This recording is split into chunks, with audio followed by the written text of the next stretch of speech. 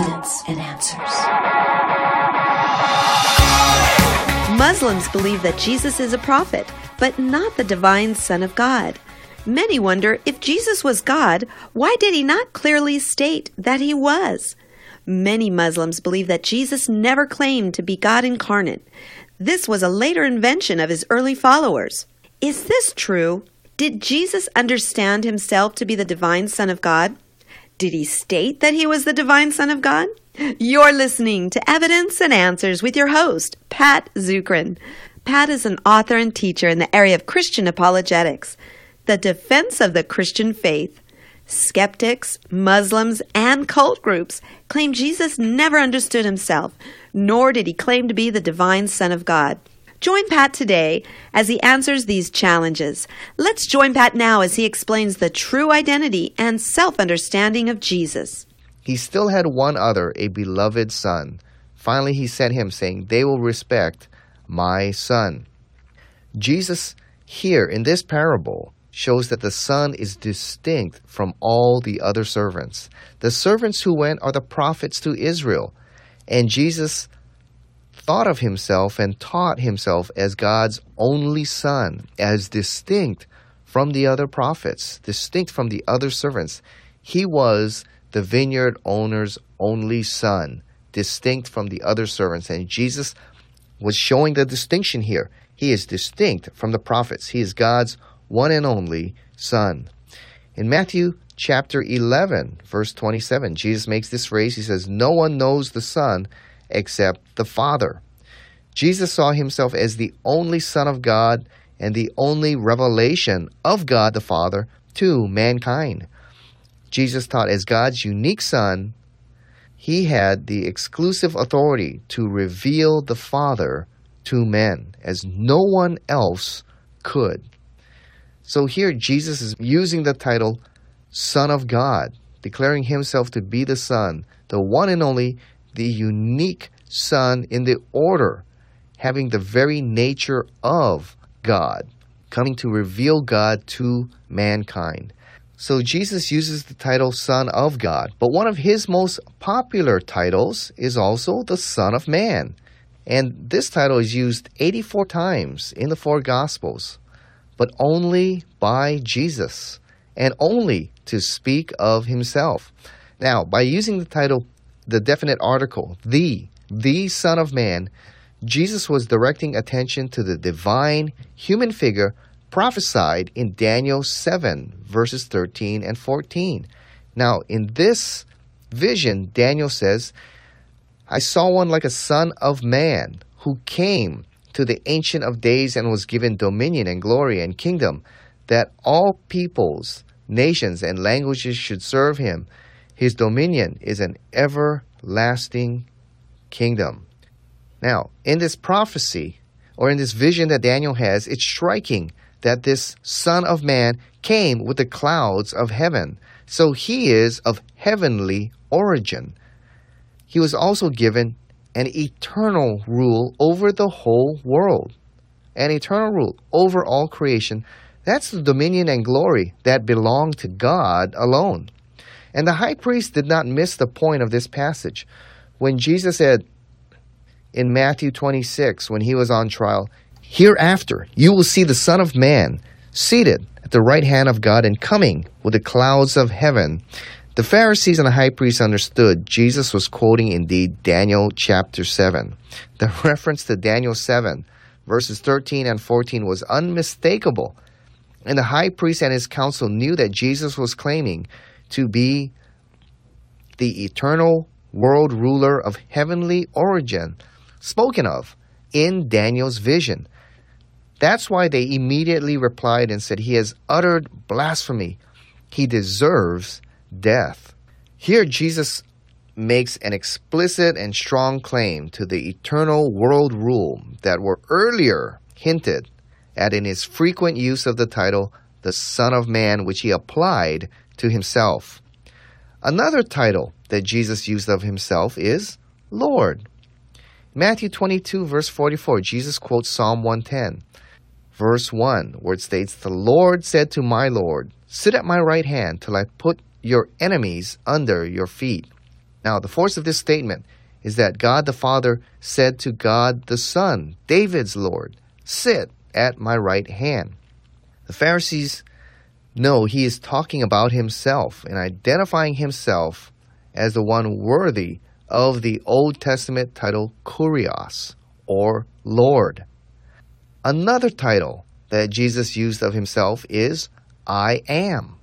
Remember when God visited Moses at the burning bush and Moses asked the Lord, what is your name? The Lord replied, I am. Now, when Jesus told his Jewish opponents in John chapter 8 that Abraham had seen Christ's day, they challenged him and said, you're not yet 50 years old, and you have seen Abraham? And Jesus responded, declaring his eternal origin. He says, before Abraham was, I am. When Jesus said, I am, he was repeating the very words God used when he identified himself to Moses in Exodus 3:14, when God said, I am who I am. Jesus was claiming for himself the title of I am, by which God designates himself as the eternal existing one, the God who is the source of his own existence because he's eternal. He has no beginning. He was not created, and who always has been and always will be. Jesus is using that title of himself.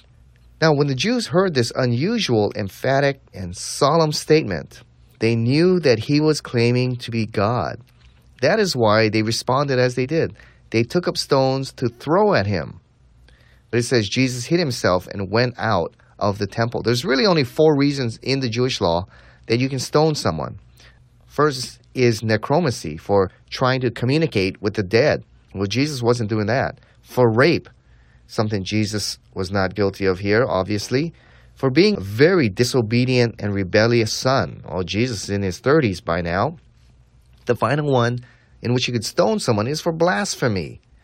And that's what they wanted to stone Jesus for, because he was claiming to be the divine Son of God.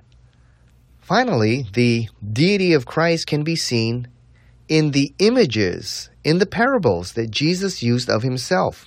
The images that Jesus used are used of God in the Old Testament, that Jesus used to designate of himself in these parables. And the reason Jesus uses those same figures of speech in the Old Testament of God he uses of himself is because he is indeed equal in nature to God, the divine Son of God. For example, the famous parable of the sower and the seeds in Matthew 13. Well, in Numbers 24, in Psalm 80, in Psalm 104, in Jeremiah chapter 2 and 11 and 17, and in other places in the Old Testament, God is the sower in the Old Testament. Jesus in the New Testament tells the parable of being the Lord of the harvest. Jesus says he's the Lord of the harvest in Matthew 13. Well, the Lord of the harvest in the Old Testament, Isaiah 27, Jeremiah 51, Hosea chapter 2, Joel chapter 3, is God himself in the Old Testament. In John 10, Jesus says, I am the good shepherd. I give my life for the sheep. Well, in Psalm 23, David writes, the Lord is my shepherd. That title, shepherd, is used of God in the Old Testament. Jesus uses of himself in John chapter 10. In Mark chapter 2, in Matthew chapter 9, Jesus gives himself the title, the bridegroom, and the church is his bride. Well, in Isaiah 49, Isaiah 54, Jeremiah 2, Jeremiah 3, Ezekiel 16, God is the bridegroom, and Israel is his bride. In Matthew chapter 7, Luke chapter 6, Jesus declares himself to be the rock. Well, in Psalm 19, Psalm 28, Psalm 42, Psalm 61, and other places, God is the rock. In Luke chapter 7, Jesus is the one who gives forgiveness. And in Exodus 32, Leviticus 4, Deuteronomy 21, it is God who is the giver of forgiveness. So Jesus, in the parables, uses images and titles from the Old Testament that are used of God himself.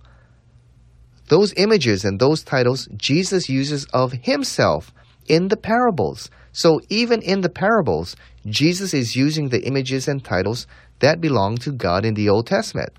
And the reason Jesus does is because he is indeed God incarnate, the divine Son of God. That's why he uses those same images that are used of God in the Old Testament.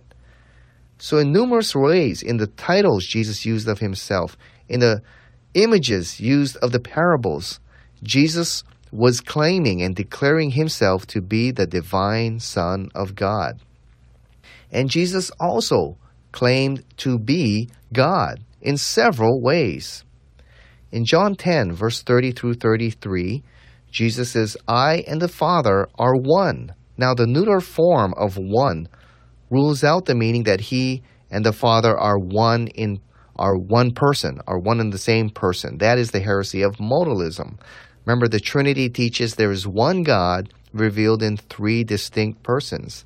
So the Son is distinct from the Father. They're one in nature, but three in person. Now it means that they are in perfect unity in natures and actions. And this could only be true if Jesus was indeed of the same nature as God the Father. And the people who heard this claim clearly understood what Jesus was saying, because they took up stones to stone Jesus, and Jesus asked them, for what good works from the Father are you stoning me for? And the Jews answered him, saying, it's not for a good work that we are going to stone you, but for blasphemy, because you, being a man, make yourself God. They understood he was claiming to be the unique divine Son of God. Jesus also understood himself and declared himself to be the divine Son of God in the authority that he claimed. He claimed authority that belongs to God alone.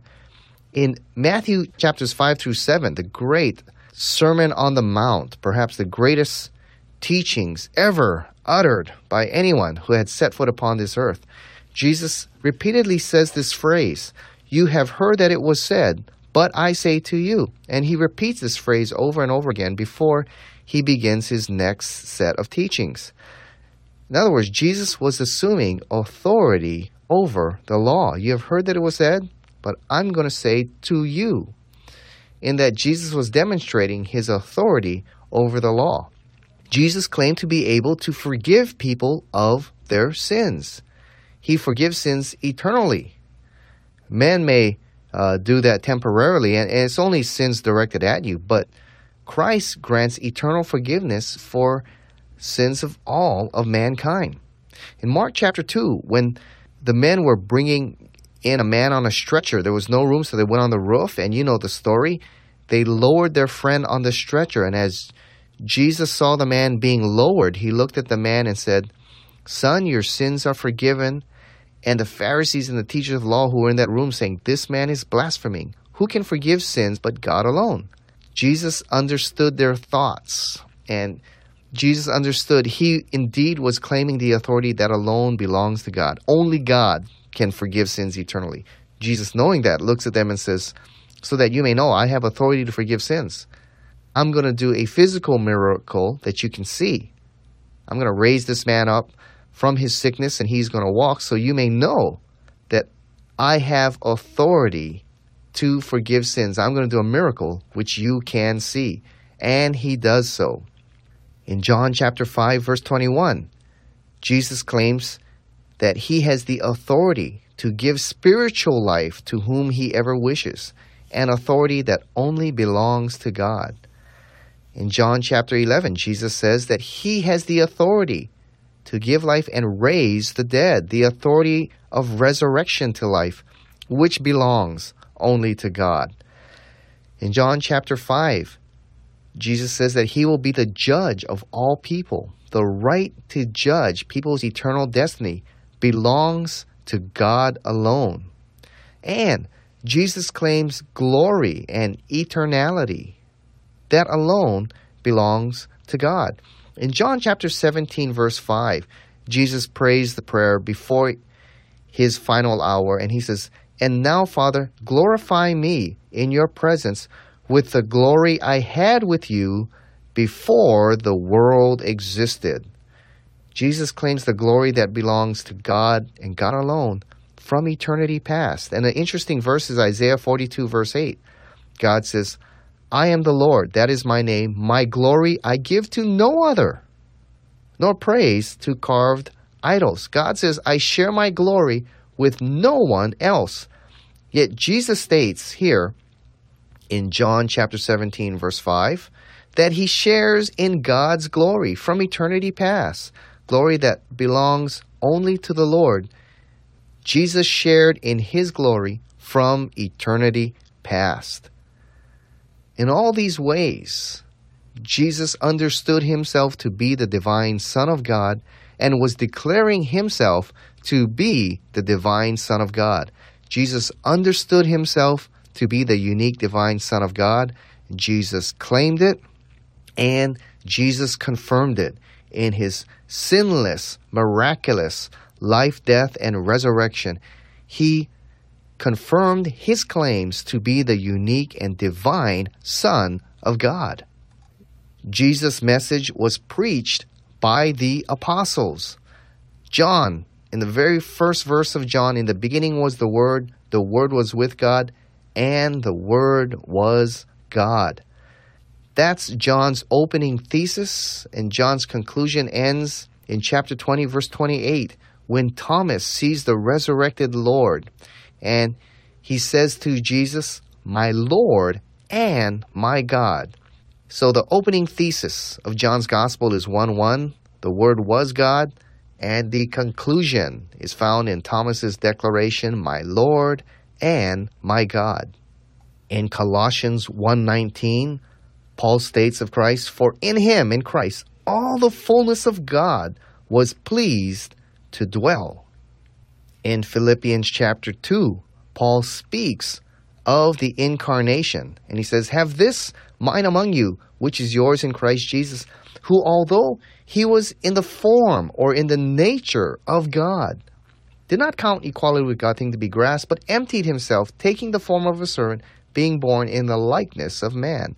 Christ, who was in very nature God, took on the form of man and became a servant. Titus 2:13, which represents one of the strongest passages defending the deity of Christ. Paul writes this, waiting for our blessed hope, the appearing of the glory of our great God and Savior, Jesus Christ. Jesus Christ is called our God and our Savior. So Jesus declared himself to be the divine Son of God. Jesus confirmed his claims through his miraculous, sinless life, death, and resurrection. And the apostles preached it from the very beginning. These were eyewitnesses of Jesus Christ.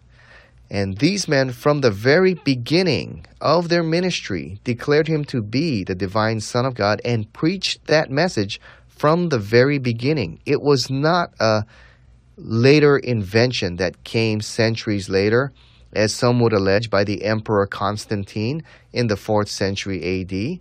No, Jesus taught it, and the apostles understood it, and from the very beginning, they wrote and taught that Jesus Christ was indeed the unique divine Son of God. And if there is any question about it, even the pagans understood that the Christians from the very beginning believed that Jesus Christ was the divine Son of God. Pliny, writing to the Emperor Trajan in 112 AD, concerned that the temples in his city were no longer being used, as many were coming to Christ. These temples were empty and valuable income for the city was lost.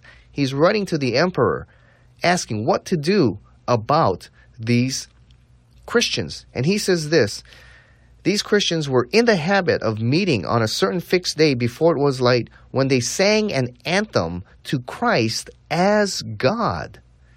So even Pliny the Younger here understood that the Christians worshipped Christ and understood Jesus to be the divine Son of God. Now, another non-Christian reference is Celsus. a 2nd century critic. He was a critic of Christianity, and he wrote criticizing the Christians, saying this: "Now, if the Christians worshipped only one God, they might have reason on their side. But as a matter of fact, they worship a man who appeared only recently. They do not consider what they are doing a breach of monotheism. Rather, they think it perfectly consistent to worship the great God and to worship his servant as God. And their worship of this Jesus is the more outrageous because they refuse to listen to any talk about God, the Father of all, unless it includes some reference to Jesus." So here Celsus, a critic of these Christians, he understood that the Christians worship Jesus Christ as the divine Son of God. So Christ declared himself to be the divine Son of God. He confirmed it through his miraculous, sinless life, death, and resurrection. The disciples taught it from the very beginning, and even the pagan world understood that the Christians were teaching and believed Jesus Christ to be the divine Son of God. Now, there is a question here. It says, well, why wasn't Jesus more obvious? Why didn't he just make it plain, in plain words, that he was indeed God? Why wasn't Jesus more obvious about that? Well, there's several reasons for this. First, Jesus did not want the Jews to misunderstand the purpose of his first coming, which was to die for the sins of the world. One of the things the Jews did not understand is that there were two comings of the Messiah. What they were looking for was a conquering king who would overthrow their enemies and bring in his everlasting rule. That's what they were looking for. Now, they were confused about the passages in which the Messiah would also be a suffering servant and also a high priest, and how they put those two together, they were not clear on. In fact, some writings from the Dead Sea Scrolls show that the Jews believed in two Messiahs who would come at the same time. One would be a priest and one would be a king. And so there was some confusion as to the Messiah, but they didn't understand. There's not two Messiahs, there's two comings of the Messiah, and Jesus did not want them to make the mistake for the purpose of his first coming, which would be to die for the sins of the world. Second, he did not want them to misunderstand that he was not saying he is the Father. Jesus didn't want them to think he was saying, I am the Father. Jesus wanted to make clear he was distinct from the Father. He was God the Son, the second person of the Trinity. And finally, he wanted them in his first coming to freely receive him as their king. He offered the kingdom to the Jews, and they rejected him as their king. He wanted people to freely receive him as king, because the second time he comes, he is coming in all his glory. And as Paul writes in Philippians chapter 2 in the book of Revelation, every knee shall bow, every tongue will confess that Jesus Christ is Lord. There'll be no choice at that time. You must recognize him as the Lord of glory. So in this brief study together, I hope I've demonstrated that Jesus understood himself and claimed to be the divine Son of God through the titles he used of himself, of the authority that he claimed, of the figures he used in the parables. Jesus claimed to be the divine Son of God, and he confirmed it through his miraculous, sinless life, death, and resurrection. The apostles preached it from the very beginning. Even the pagan world understood what the Christians believed regarding Jesus, that he was the divine Son of God, that this was not a later invention of later Christianity centuries later, but this was indeed something Jesus claimed and taught from the very beginning, that he was indeed the Messiah, the Son of the living God. And in Jesus Christ, we have the unique, one and only, divine Son of God, God who came to earth, who died upon the cross for our sins, that by believing in him, we may have everlasting and eternal life. This concludes Pat's message on the self-understanding of Jesus. I'm sure you found this teaching on this important doctrine valuable. If you would like to listen to this message again, along with other messages from Pat, log on at evidenceandanswers.org. Pat's ministry relies on the generous donations from you, our listeners. If you've been blessed by this show, please support Pat in prayer and with a financial gift by logging on at evidenceandanswers.org. Join us again next week as Pat continues to present evidence for faith and answers to tough questions about our Lord Jesus Christ. Evidence and Answers radio show is brought to you by our key sponsor, Highland Capital Management, providing investors with alternative investment solutions for more than 20 years. To learn more, please visit their website at hcmlp.com. Join us again here next week or on the web for more evidence and answers.